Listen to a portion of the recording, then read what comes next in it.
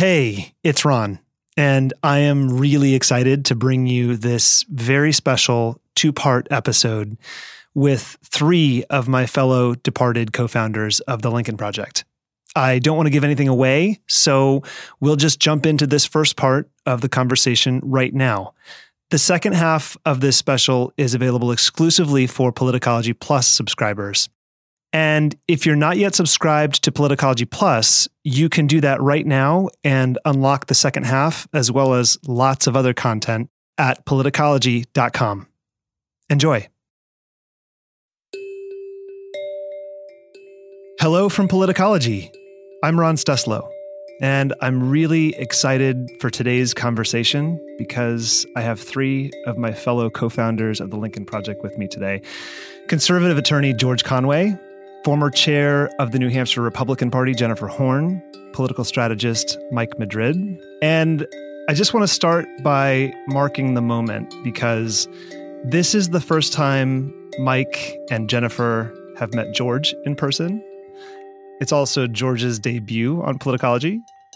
And it's the first time ever we four departed co-founders have physically been in the same room at the same time. So, George, Jennifer, Mike, thank you all for being here. Thank you for your friendship, and welcome to Politicology. Thanks for having us. Thank you. It's good to be here. Yeah. So each of us had taken our own unique path that led to the formation of the Lincoln Project, converging in December of 2019, with full awareness that those paths might ultimately diverge after the election was over and Trump was out of power, and the mission was accomplished. We had hoped that a resounding defeat would be an unmistakable repudiation of Trumpism, that nebulous term that has come to be used as a stand-in for all of the cumulative evils of perhaps the most dangerous, malignant narcissist in American political history, his pursuit of power for his own glorification, and the horrific abuses of that power that would shake the very foundation of our democratic experiment. Unfortunately, as we know, that repudiation did not happen. We defeated Donald Trump at the ballot box, but he still wields formidable power over the Republican Party. And by virtue of its domination of state legislatures, most of the lawmaking that matters in most people's day-to-day lives. Moreover, America is now plagued by a swarm of performative politicians, each vying for their own fistful of the populist power he showed them how to wield. And all of that is to say nothing of the ravaging pandemic that has killed over 500,000 Americans and laid bare many of the festering problems we had, for so long, collectively either denied or ignored, failing to summon the political will to address them. As a country, as a civilization, and the four of us as individuals, we are in a very different place than we were when we embarked on that mission at the end of 2019. So I want to spend a little bit of time taking stock of each of those personal journeys leading into and now out of 2020. But then I want to take a really broad and thoughtful look at the future, where the Republican Party is today, where it might be going, where it should go, where our politics writ large might be going, where democracy is going, maybe even be as audacious as to explore whether and how the very system of American government itself might need to evolve and adapt to survive what we now recognize as potentially fatal vulnerabilities. And ultimately, how Politicology listeners, many of whom have been with us since the beginning of the Lincoln Project podcast, can effectively engage in this fight. So our paths converged in late 2019. Can you all talk about what led you to that point in 2019 when you signed on to the Lincoln Project? George, do you want to start us off? Well, I'll briefly summarize it. I mean, it was a 2+ year journey of first, being supportive of the guy in the hope that, he would be something relatively normal, not perfect, but normal, to what the hell is wrong with this guy, to wow, he's really bad, then to he's a danger to the republic, and God help us if he gets reelected, and we got to do something about it. I mean, that's basically the sequence of events. I mean, I know a lot of other people were saw exactly how bad he was from the beginning. Turned out he was worse than they said. So that's my journey. I mean, in a nutshell. I mean, I could probably talk for 2 hours about it, but it wouldn't be worth it at this point. It's been a long journey. Jennifer, what about you? Mine was longer than yours, for sure. Back in 2011, when the 2012 race was heating up, Donald Trump came to New Hampshire to, dip his toes in the water, and had, one that was essentially his one actual covered, pre-campaign visit. And a lot of people in New Hampshire were very excited about it. Donald Trump was coming, and was he going to get in the race? And, I was not chairman yet at that time, but there, folks who were inside the party were kind of vying for who gets to greet him, who gets to, take him around that day, that kind of thing. And I wrote an op-ed for the union leader saying, if the Republican Party takes him seriously, they deserve what they get. And he has turned out to be much, much, much more damaging than I even imagined at that time. And I was a consistent vocal voice of that message throughout the 2016 race. I never took sides in any race when I was chairman, including this one. I never took sides, but I was frequently confronted with questions from the press about something he had done, something he had said. What does this mean? What do you think? And so I reached a point where I had to start choosing between, was I going to defend the principles of republicanism, or was I going to defend a politician? And it was an easy choice for me. Every time I would defend the principles, and I would always try to be careful to phrase my responses and what I said through that filter. But I made a conscious choice also not to be quiet, I could choose not to answer a question. I could have chosen to, let the whole thing kind of unfold outside of my circle. But it reached a point, fairly early on in that race, where everything that I had thought a few years before that, in 2011, that could be wrong, was minor compared to what he was clearly revealing himself to be. Mike? Well, my trajectory, I think, might even go back a little further than that. I've always had sort of, I guess, in retrospect, and again, the last few months, I think, have been very kind of cathartic for looking back and kind of assessing sort of this tenuous relationship between my area of study and interest and how I grew up as a young Latino kid in California, and kind of the party that I loved, the conservative beliefs that I still hold to this day, and a party that was, again, continually changing kind of before my own eyes, certainly in California. And that change was happening as the complexion, the demography of the state was changing, then the Southwest was changing. And ultimately, I think Donald Trump's rise embodies this change that's happening nationally. And so this conflict between this rising isolationism, populism, nativism, which I think is in direct conflict to conservatism, starts to really consume the party. And I think the moment, I remember when Donald Trump, of course, comes down the escalator, and I think my first reaction was I was embarrassed, because for so many years I had been saying this is not who we are as a party. Like, no, there's some of that is in the dark shadows of conventions, but he was somebody who was brash and open and saying these things and giving it oxygen. And then I was kind of shocked and surprised at how much he was gaining traction and support. And then he would say things about John McCain where you're like, okay, this is it. You can't say that. Like, politicians can't say that. It's over. The campaign's over. And then he would get stronger.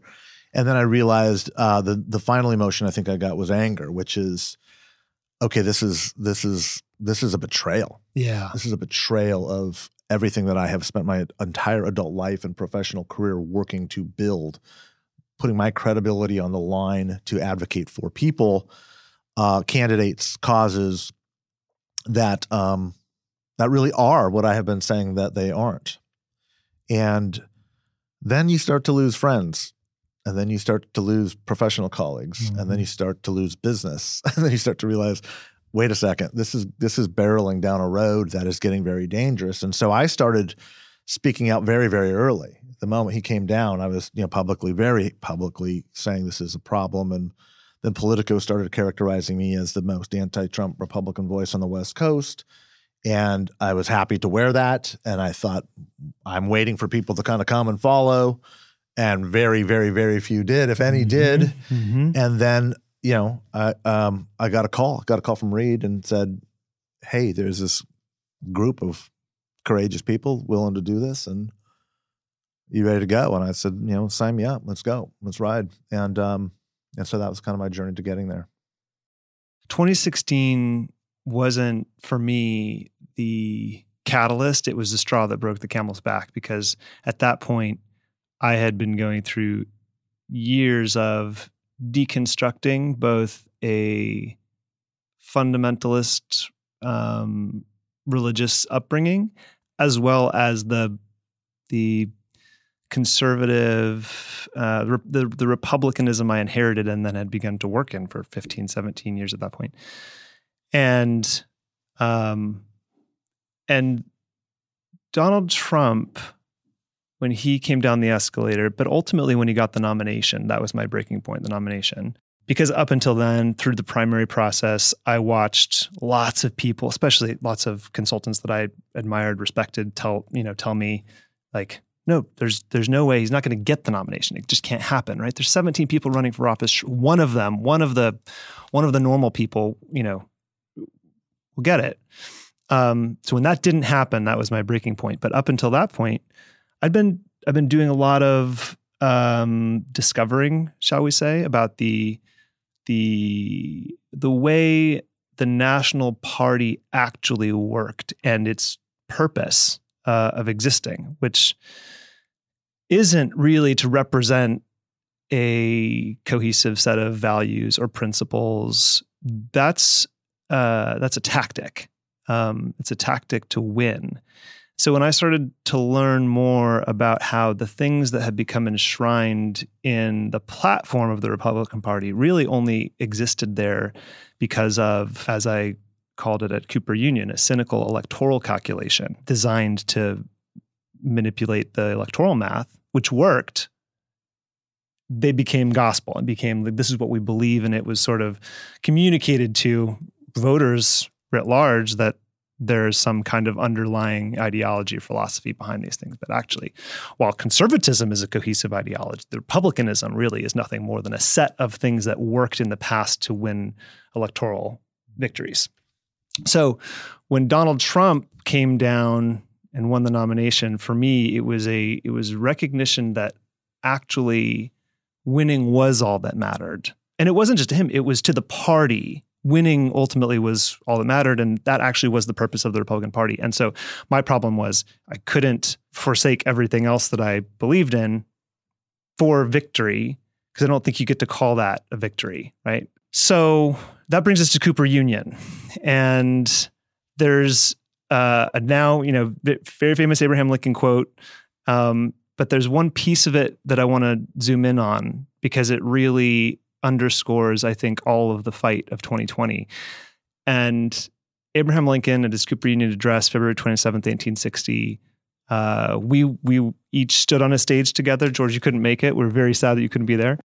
In honor of that moment, 160 years after, at the same podium, that Lincoln said, "Let us have faith that right makes might. And in that faith, let us to the end dare to do our duty as we understand it."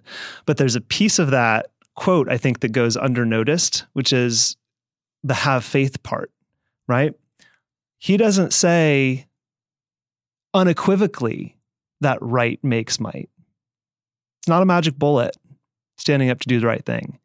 He says, let us have faith that right makes might. And in that faith, meaning we will choose to believe this thing and we will fight in that way. Let us dare to do our duty as we understand it.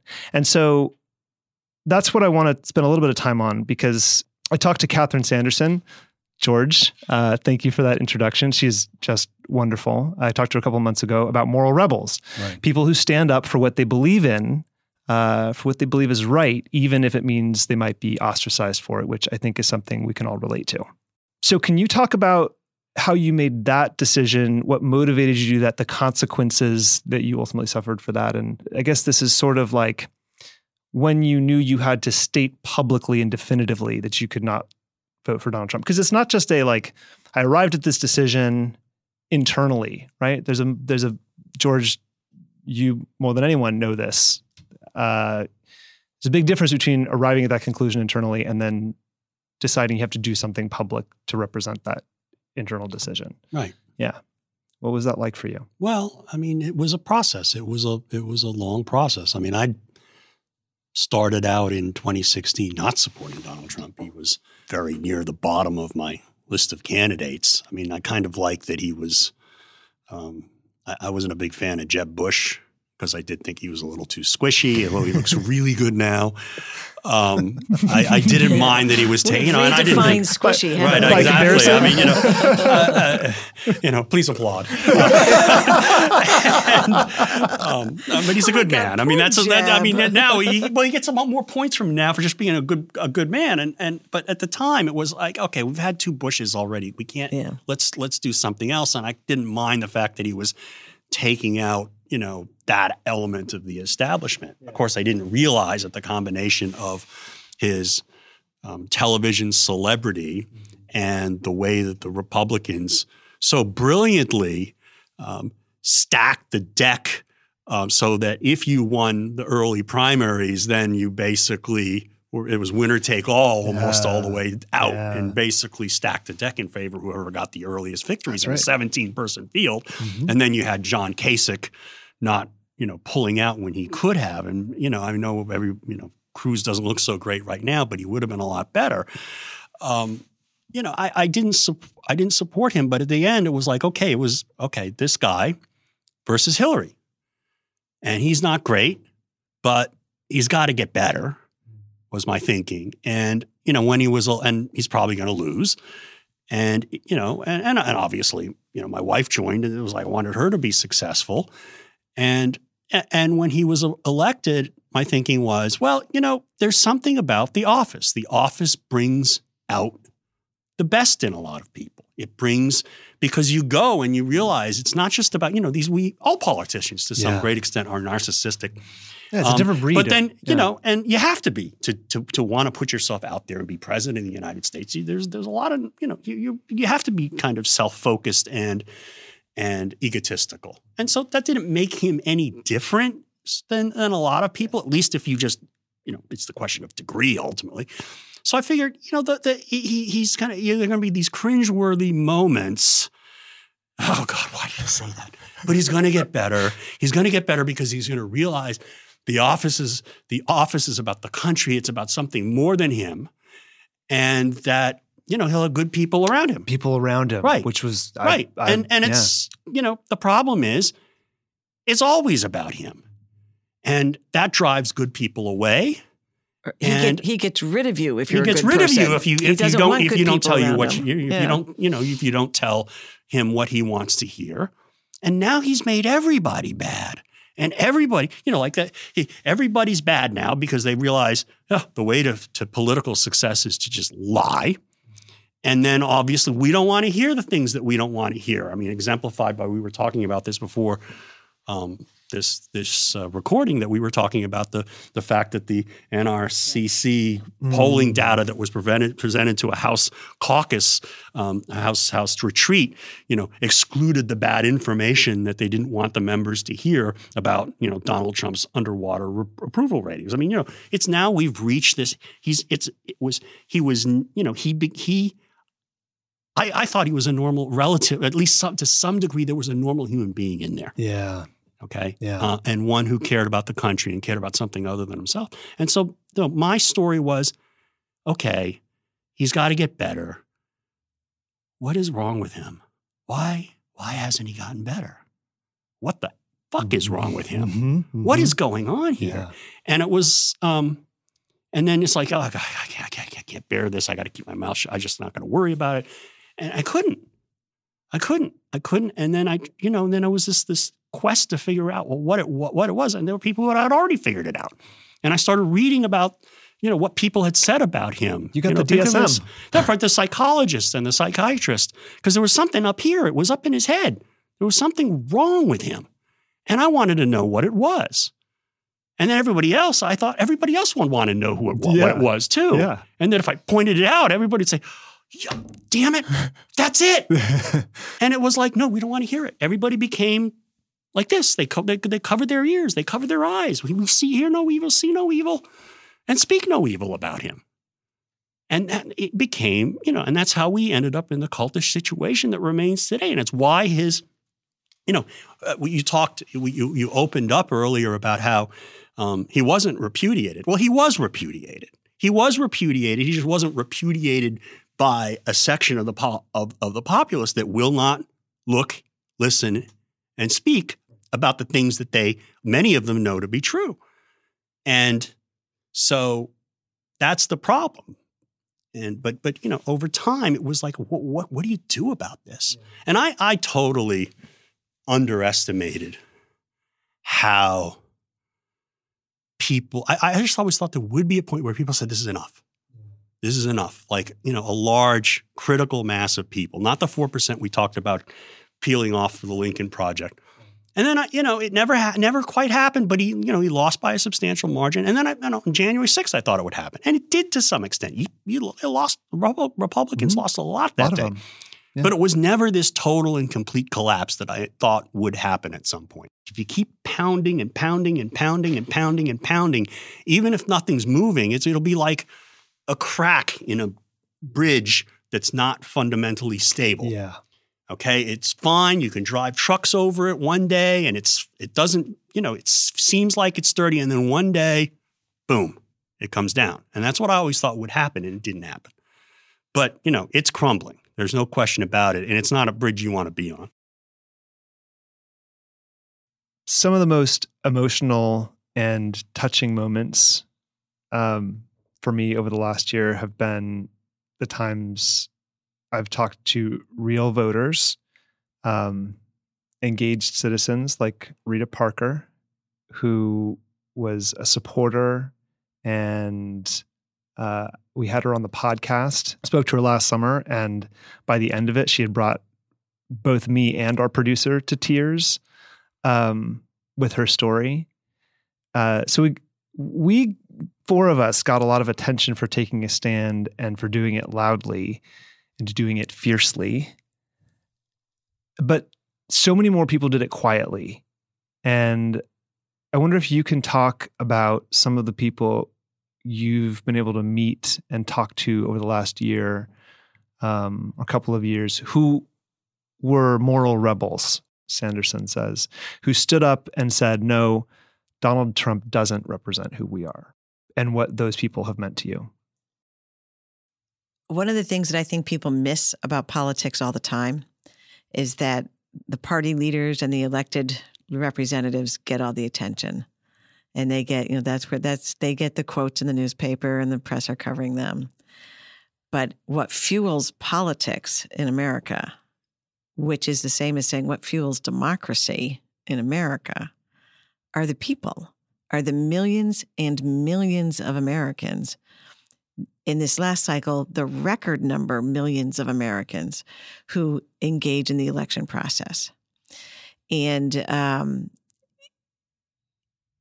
if it was not for that, then Donald Trump would be president today, obviously, right? It's about the vote. So who are those people? Where do they come from? What brings them? What is their story? Like, we forget sometimes that politics is supposed to be about problem solving, and not problem solving for the lobbyists and the big corporations and the folks who, want tax policies so they can pay less on their billions of dollars, all of that sort of thing. Our country is made up of this extraordinarily diverse population of people who are parents and grandparents, who have children who have disabilities, who are taking care of elderly parents who are dying, who are trying to launch and run their own small business, you know, their dream of owning their own business. Young people who want to get an extraordinary education for good, inspirational reasons, who want to go out and make the world a better place. And every single one of those people struggle in some way. We all do. We all have a struggle of some kind. That's what makes us human. That's what, it's also what connects us with people that are different from us. Like we all have these, shared values and shared struggles. And that's what I think politics today is forgetting or has moved so far away from. I think it was Mike said something earlier that, or it might have been, no, it was you said something about realizing that the Republican Party is really not about principles and a platform. It's about victories. It's about winning. That's what the Democratic Party is about too. That's what political parties are. They exist to win elections.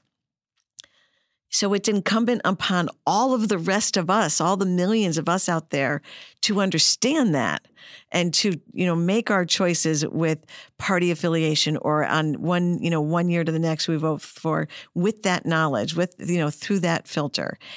And I think that, I got to spend a lot of time last year on LPTV doing that Vote for America. And the whole point of that show, on every single show, we spoke to non-party Americans, people who are not engaged in the party process, sharing their struggles, sharing their concerns about Donald Trump, sharing their, the conflicts that they were living with within their families because of Donald Trump, all these different things.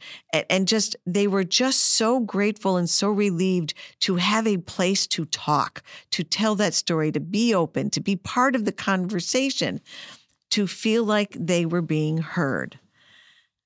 And so, again, that is where politics has failed slowly over the last many decades. And maybe to some degree, politics has always been this way, right?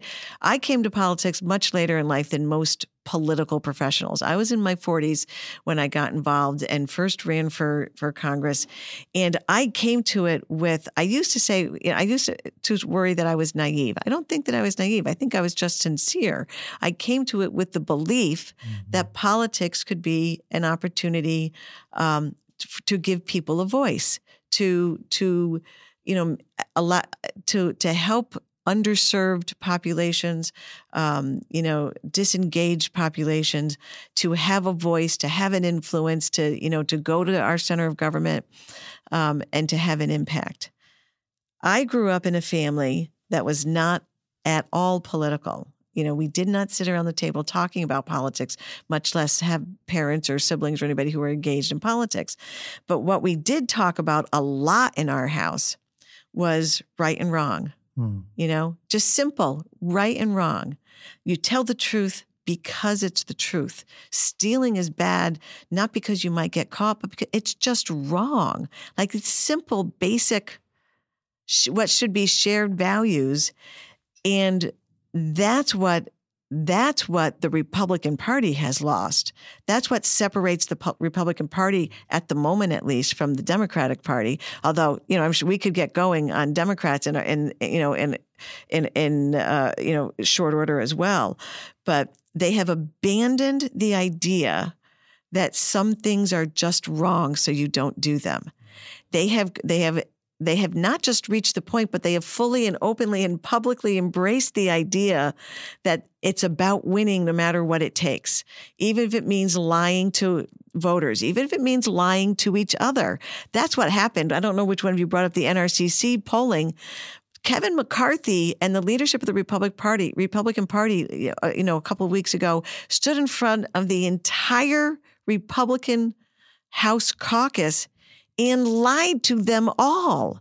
They withheld critical information from their own polling about how unfavorable Donald Trump has become amongst their voters in their districts. And where's the outrage? None. There's none, because somehow they've convinced themselves that anything is okay as long as it's leading them to some kind of a victory on election day. Yeah, well, the apostasy now Yeah. is the outrage. Yeah.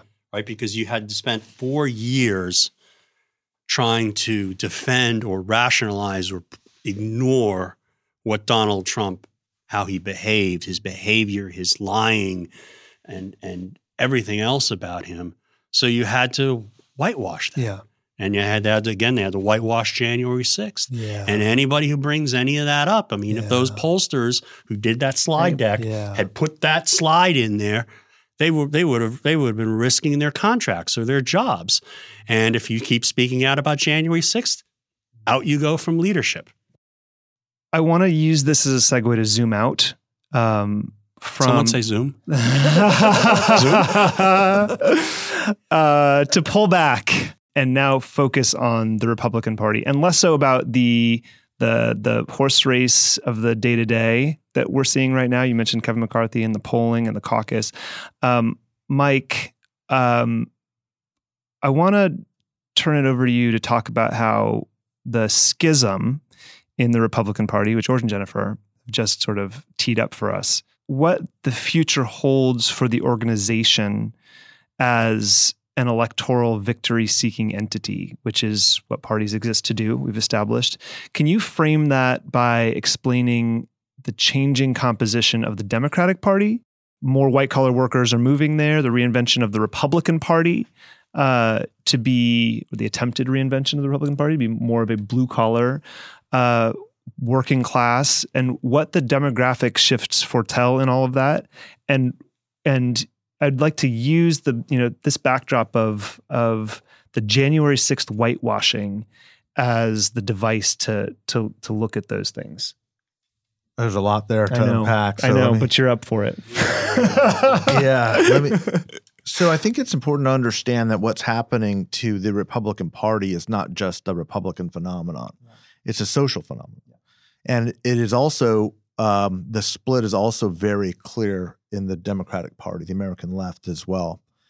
And really what I think it's a function of socially is we are seeing this kind of rising populism and populist rhetoric on both sides of the aisle that is eerily similar. So where on the left you will see an Elizabeth Warren or Bernie Sanders talk about big banks and big oil and big plastic, you're now hearing Josh Hawley and Ted Cruz talk about big tech and big Hollywood and then big government. They're both responding to the public's desire to hear essentially anti-establishment rhetoric, anti-establishment talk. There's a loss of faith in institutions. Now, the Republican Party has decided that what it's going to do in order to win victories is to overperform with white voters, increasingly with white voters, specifically white non-college educated voters. And the college education divide is the single largest demarcation point in the Republican Party. It's not gender. It's not geography. California Republicans are really not any different than West Virginia Republicans, any different than Texas Republicans. Right. It's the same demographic with the same sentiment. And the collapse or rise of registration is basically the same. Mm-hmm. That's important to understand. But what we had always targeted as a practical effort during the Lincoln Project was a very small percentage of these numbers. We knew that identity is the driver at this time in American history, and to peel off a very small segment of the electorate would, first of all, that was all that was possible to get. We were never going to get 50%. We were never going to get 30%. Right. That's just not going to happen. Right. That's not the nature of what is driving this coalition. In fact, Donald Trump got 74 million votes, right, and Republicans down ticket did quite well in the largest, highest turnout election in American history. That's something we need to be paying attention to. The data is telling us something. And so this divide, this college education divide, which we also found, and this was the first time I had seen this in my professional career, these college educated white voters were also not responding to economic issues. They weren't looking for a capital gains tax cut. They weren't worried about free trade or what Wall Street was doing or not doing. They were driven by cultural issues. Yeah. And that was the most remarkable finding that we were seeing in the data. And in fact, Stuart Stevens at one point in the stretch when we were making final decisions said, Mike, if you had to go with one route to win this race, do we focus on the economic issues or do we focus on the cultural issues? And immediately I said, the cultural issues. And that was the first time I've ever said that in my entire career. Yeah. Ever. Yeah. And the because reason up till that point, it's the economy. It's always the economy with these voters. Yeah. They'll put up with all sorts of other stuff as it relates to the culture, but what they want and they're voting Republican for is ultimately an economic issue, and economic concerns, pocketbook issues that were driving them. That is no longer the case. And this schism is going to continue to get larger and larger and larger, okay? Mm-hmm. So as the culture changes, the dividing line in the Republican Party is increasingly those that are saying, I'm college educated, I'm going to do fine in this job I have, my family's doing okay, could be better, things are very volatile out there, but I will not be a party that defends the Confederacy. I will not join and vote with people who support the Confederate flag or who believe that George Floyd wasn't murdered. Yeah. And that is increasingly going to be that break. Now, the intensity of the Republican base that does believe we should be protecting the Confederacy, that does believe George Floyd was, what was really wrong about that situation, that group is going to continue to drive the Republican Party for probably another 20 years. Now, on the American left, the American left, what you have is something very different. Yeah. The non-college educated base of the Democratic Party is overwhelmingly Latino and African American. And the college educated, kind of the cultural elites, as they were derided as in 2016, have a very different set of issues that drive and motivate them. They tend to be those cultural issues where college-educated Republicans are starting to move towards, even though they disagree with the economics. Right. The challenge for the Democratic Party, and this is where we start to talk about the balance of power, is non-college educated Latinos and non-college educated African Americans are not going to work in coalition with non-college educated whites because of those same cultural issues. Right. Does that make sense? It becomes a very tenuous coalition. It becomes not only tenuous, it becomes it's in conflict with one another because what the left is hearing is build a wall, and what the right is hearing is Black Lives Matter. And neither of them wants to work in coalition with each other because of those issues, even though economically 90% of those issues they would agree with. Right. And so this cultural war, which we are very much in a hot cultural war, it's on. Not cold anymore. We've dragged Dr. Seuss and Potato Head into this thing, right? I mean, it's going. So it's, those issues will continue to animate the Republican base. Yeah. The reason why Fox News is running those things is because it's creating a cohesive base that is rejecting the cultural change everywhere else. And that is all that is left in the Republican Party. Mm-hmm. Not only have the Republicans lost credibility on all of these issues about smaller government and taxes and debt, it doesn't care about those issues anymore as a matter of winning. Doesn't need to. It doesn't need to. It doesn't need to, at least in the short term. Yeah. And I expect, at least at this point in time, with just the facts that we have right now, the Republicans will do quite well in the midterms. In fact, they'll probably pick up 13, 15 seats. Yep. Depending, of course, on what happens. And take the House. And take the House. Yeah. And so as a result, I think what we're looking at is this conflict that is going to divide America continually between essentially the haves and the have-nots, people who are optimistic about the future and feel they can thrive in the new economy, those that are pessimistic and work in old economy jobs that are increasingly paying less money and shrinking in number, and those that are comfortable with the cultural changes in America and those that are not comfortable with the cultural changes in America. Yeah. So the pessimist, the evangelical, and I say this not as a derisive term towards evangelical Christians, but evangelical Christianity is really a rejection of modernity as much as it is theological. So when people are asking, why are all these evangelicals following Donald Trump when he's nothing like Christ? The reason is because he's rejecting cultural change. Yeah. And that is much more of an animating feature than a common Christian theology. Because it's countercultural. It's countercultural. And that's a really important point, and I'll end on this. Sorry about the diatribe. Mike and I have had lots of long conversations about this the last couple of days, and I wanted to bring that into this. The Republican Party is now a countercultural movement. Yeah. When I joined the Republican Party in the late 80s, it was kind of the establishment party. Yes. Okay? Yes. And now the left, which used to be countercultural, has dominated the media and academia. It is now the culture. It is the driver of culture. And the Republican Party has identified itself as the countercultural pinpoint to all this dramatic change that we're witnessing right now. Yeah. So it doesn't need an ideology. Right. It has abandoned the principles and philosophies of conservatism, as I've known it in the post-World War II era, and it's basically said, we're going to stake our future on Potato Head. Yeah. We are going to stake our claim on Seuss. Which is a proxy for we're going to stake our future on power. On power, or the maintenance of power, so long as we can preserve that rejection by holding enough of these people who are rejecting this change, cultural change, this move towards modernism. I hate to use the word progressive because it has political overtones, but it's just a trajectory towards the future. Society is going to change. Humanity is marching forward. Humanity is marching forward. And those that are rejecting it or not comfortable with it, whether it's demographic, whether it's cultural, whether it's economic, are all gathering into a tribe. Yes. And that is what is driving and animating the Republican base. And it will be with us for the better part of our lifetimes, but it will ultimately work itself out.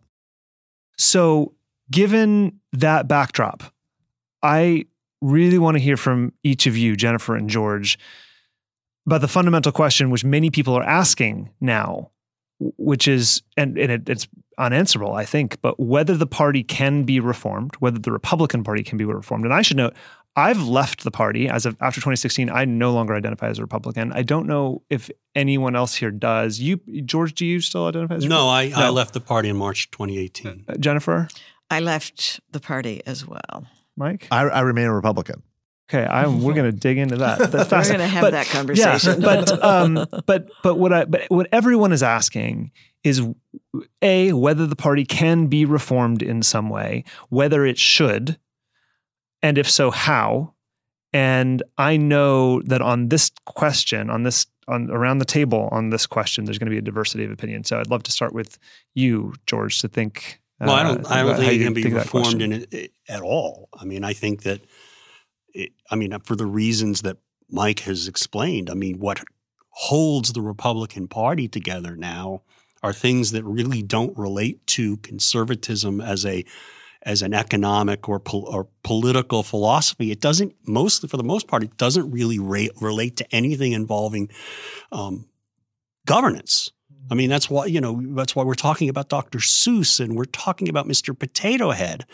And, if we're talking about, I don't know, the racial stuff, Black Lives Matter, are they really, what are they going to do? It's like, we're going to pass laws that require cops to kill people. It doesn't translate to anything. It's simply, it's basically just extending Fox News to our politics and trying to drive up ratings and getting people to vote for things that don't necessarily result in any policy that actually affects the way people live their lives. It's a kind of nihilism, actually. Yeah. And for me, I don't think there is any end game. I don't think you can fix that from within the party. The question is, can the Republican Party hold together enough with this splintering off of what Mike described, the splintering off of the non-economically driven, two economically driven pieces, one much larger and focused on resisting cultural change, the other accepting of the cultural change, whether there's some enough there to keep this going. Maybe in a midterm and off-year election, and given the way that congressional districts are drawn, that may result in control of the House. But I don't know how, and that's why I'd like to just keep having Mike talk how this goes into the future with the demographic changes that are happening. Because you listen to basically, someone once told me about Fox News that. It's basically the same cohort that's been watching it since the 1990s, and it's getting older. Yeah.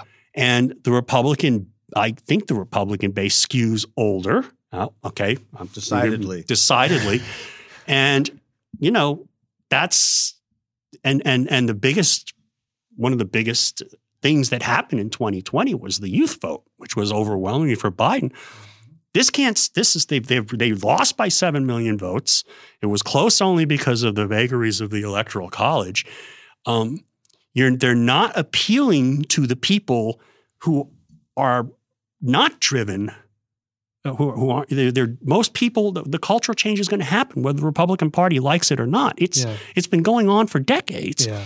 And it's almost like they finally woke up to it and said, well, stop, even though basically you can see some of this happening in the 90s and 2000s and 2010s. And it doesn't go anywhere. Yeah. It doesn't, even if you consider politics to be something about, it's all about winning, the numbers don't add up. Yeah.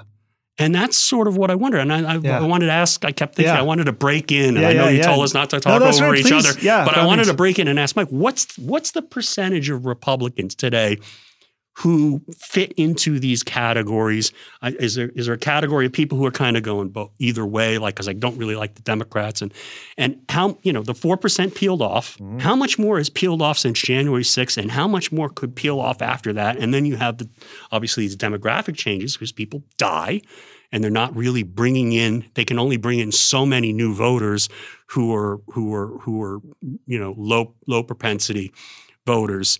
You can squeeze that fruit for a while and then it stops producing anything. So how do these numbers? I'm trying to get a sense of the quantification of it.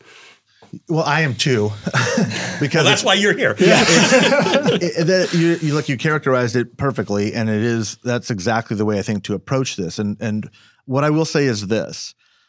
California and California's experience gave us a pretty good roadmap of the future of what is likely to happen here.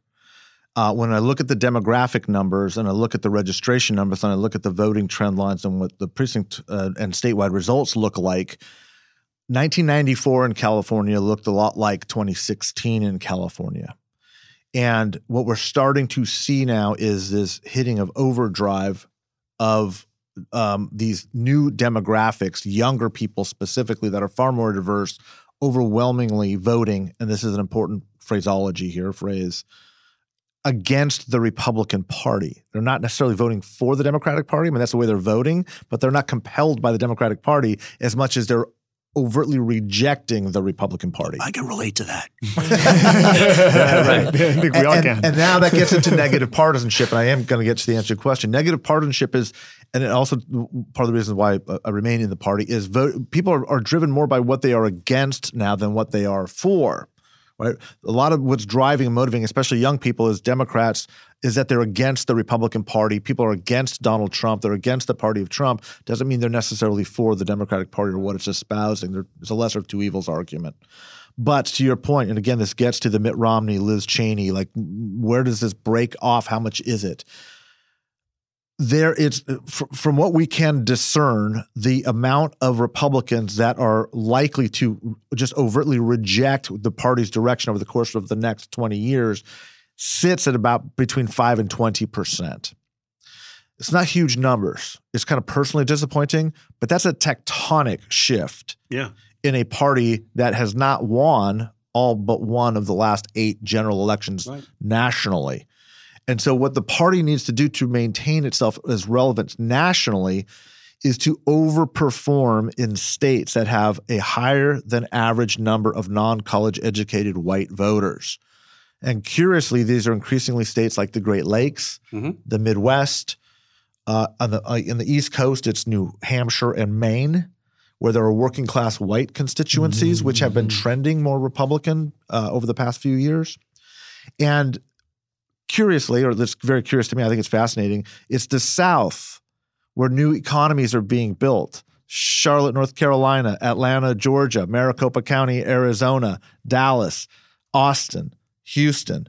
All this Sun Belt will ultimately, and it's very quickly, rapidly becoming the new base of the Democratic Party, based primarily, again, on the cultural demography of the country. Young, educated people are moving out and into those areas because they're growing and because they're nice places to live. They're nice places to live with a quality more affordable of life. Places to live. And they're also birds of a feather are flocking together, right? They're going for the cultural life that these atmospheres are presenting. And so this divide is also creating a break between rural America and more urbanized America. The problem and what allows the Republican Party to persist and continue to persist again for probably 2 decades is because of our state, because we have states, California's not, our counties, it doesn't matter, you vote statewide. Even though California is very segregated geographically, as is the country, the Electoral College will still allow for a potential roadmap if enough states overperform enough for Republicans to get to the 270 mark. It is still possible for Republicans to be competitive. The dilemma is the way they get there is through cultural issues, which is why they're only talking about these issues. But they also have to run the table, like really, they have to play I'm not making a prediction. I'm not saying it's going to happen. I'm saying this is what they're doing, right? Right. Well, they got no other, they can't play the choice. And they're no longer viewed as a credible messenger to pivot beyond that. So if you reject those ideas, if you reject where the party's going, as we know, there's no room for dissent. You're either with us or you're against us. So if we stand up and say, I don't like where the party's going, they say, well, then you're out of here. Liz Cheney, you're out of here. Mike Madrid, get out. Which is contrary to they're doing that traditional model, the common sense, logical model of politics is, okay, we got your base. What can we do? What can we add on to that platform? That's exactly right, George. The very first lesson I ever learned in politics. Right. What can it's a we game add of on? addition. It's Addition, not subtraction. And Donald Trump was the perfect progenitor of that, because he doesn't want to make he can't make an argument because he doesn't have the brain cells to do it. Yeah. But he can't bring himself to make an argument to people who might reject him. He simply wants it to be adored to slake his narcissism, which drove people away and now has created for an entire political party this model of winning, which is basically winning by subtraction, which logically does not work. Yeah. Right. Yeah. Only the Electoral College allowed. Right. And it was the first time a politician won by subtraction. Yeah. He said it perfectly. And that became his recipe for success. And that was a low, and he's forcing it onto the party, and the party's swallowed the hook. That was he's not forcing it onto wait. He's not forcing it onto the party. The party is openly and willingly embracing it. Donald Trump lost. He's gone. Kevin McCarthy, Mitch McConnell, the whole shebang, all the state chairmen, they could make a different choice. They're choosing this. You asked Ron, can the party be reformed or brought? Sure, it can be. Of course, any person, any entity can be reformed. But the first step is they have to want to be. Mm-hmm. And the Republican Party does not want to be different than what it is right now. Traditionally, the highest elected person in the country from your party is the leader of the party. So Trump was president. He was the leader of the party. Trump lost. He's gone. They can make any choice they want to now. They are choosing lies. They are choosing, they are openly choosing authoritarianism. The Republican Party knowingly voted to overturn what they knew was a legitimate election. That's authoritarianism. That is a conscious, strategic, intentional choice by the Republican Party. So it's not that they can't be reformed. They choose not to be. Yeah. And when we talk about young people, I used to say this all the time when I was chairman, that, with all due respect to all those voters who are over 65 or over 70, they are not the future of the party. Yeah. The voters who are 22 and 34 and 40, that's the future of the party. And when I look at my kids, who are all right of center one way or another, a couple of them tend to be more libertarian than they are actually conservative, things like that. They really are the living example of what you're talking about, Mike, with the culture war. They are never going to vote for a party that openly defends the Confederacy. They are never going to vote for a party that continues to campaign on dog whistles about racism, about sexuality, LGBTQ issues, and building the wall. All these different things that the Republican Party has openly embraced, and to this moment chooses to build their future on. There are millions of right-of-center young people who want nothing to do with it. Mm-hmm. That's why there is not an extended, a long-term future for what this Republican Party is. But there's a but there. There's a but. You're absolutely right. They're making a choice. They're making an egregious moral choice. They're making an egregious political choice. And they're choosing. They could do things that they don't want to do. They could follow Liz Cheney. They won't do it. But they don't feel like they have a choice. They don't feel like they have a choice because they've created a monster they can't control. There's one in Mar-a-Lago, and then there are millions and millions of them throughout the country. Yes. They can't get off the beast now. Right. That's key to exactly. They don't feel like. And they thought they could ride the tiger. You hear Lindsey Graham saying the other day, he's saying, there's no the Republican Party has no future without Donald Trump. Yeah. It's like what he means. This sounds like what some narcissistic abuse victims are saying, but it's more than that because they've created an appetite, a market for this stuff. Bingo. and increased the polarization that Mike's been talking about. And how do you turn that off? Okay. They can't turn it off because and they're afraid to. If they try to turn it off, they become ostracized. Somebody, they get their own Marjorie Taylor Greene in their district running against them. You can't get in front of the bus now. Right. They can't turn it off. So that is exactly where I want to go next, because you're right. They could choose. They could choose something different. But the reality is the money drives everything now.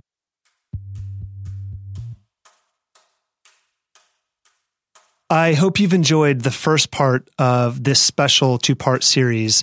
You can find the second part of this episode exclusively on Politicology Plus, and you can subscribe right now at politicology.com.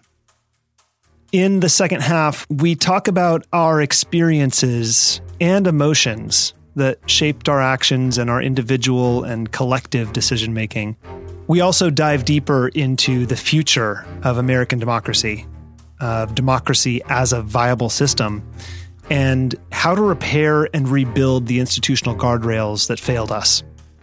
If you have any questions or advice for us, you can reach us at podcast@politicology.com. And if you haven't yet, make sure to follow, rate, and review the show wherever you get your podcasts. And follow us on Twitter and Instagram @PoliticologyPod. I'm Ron Steslow, and I'll see you in the next episode.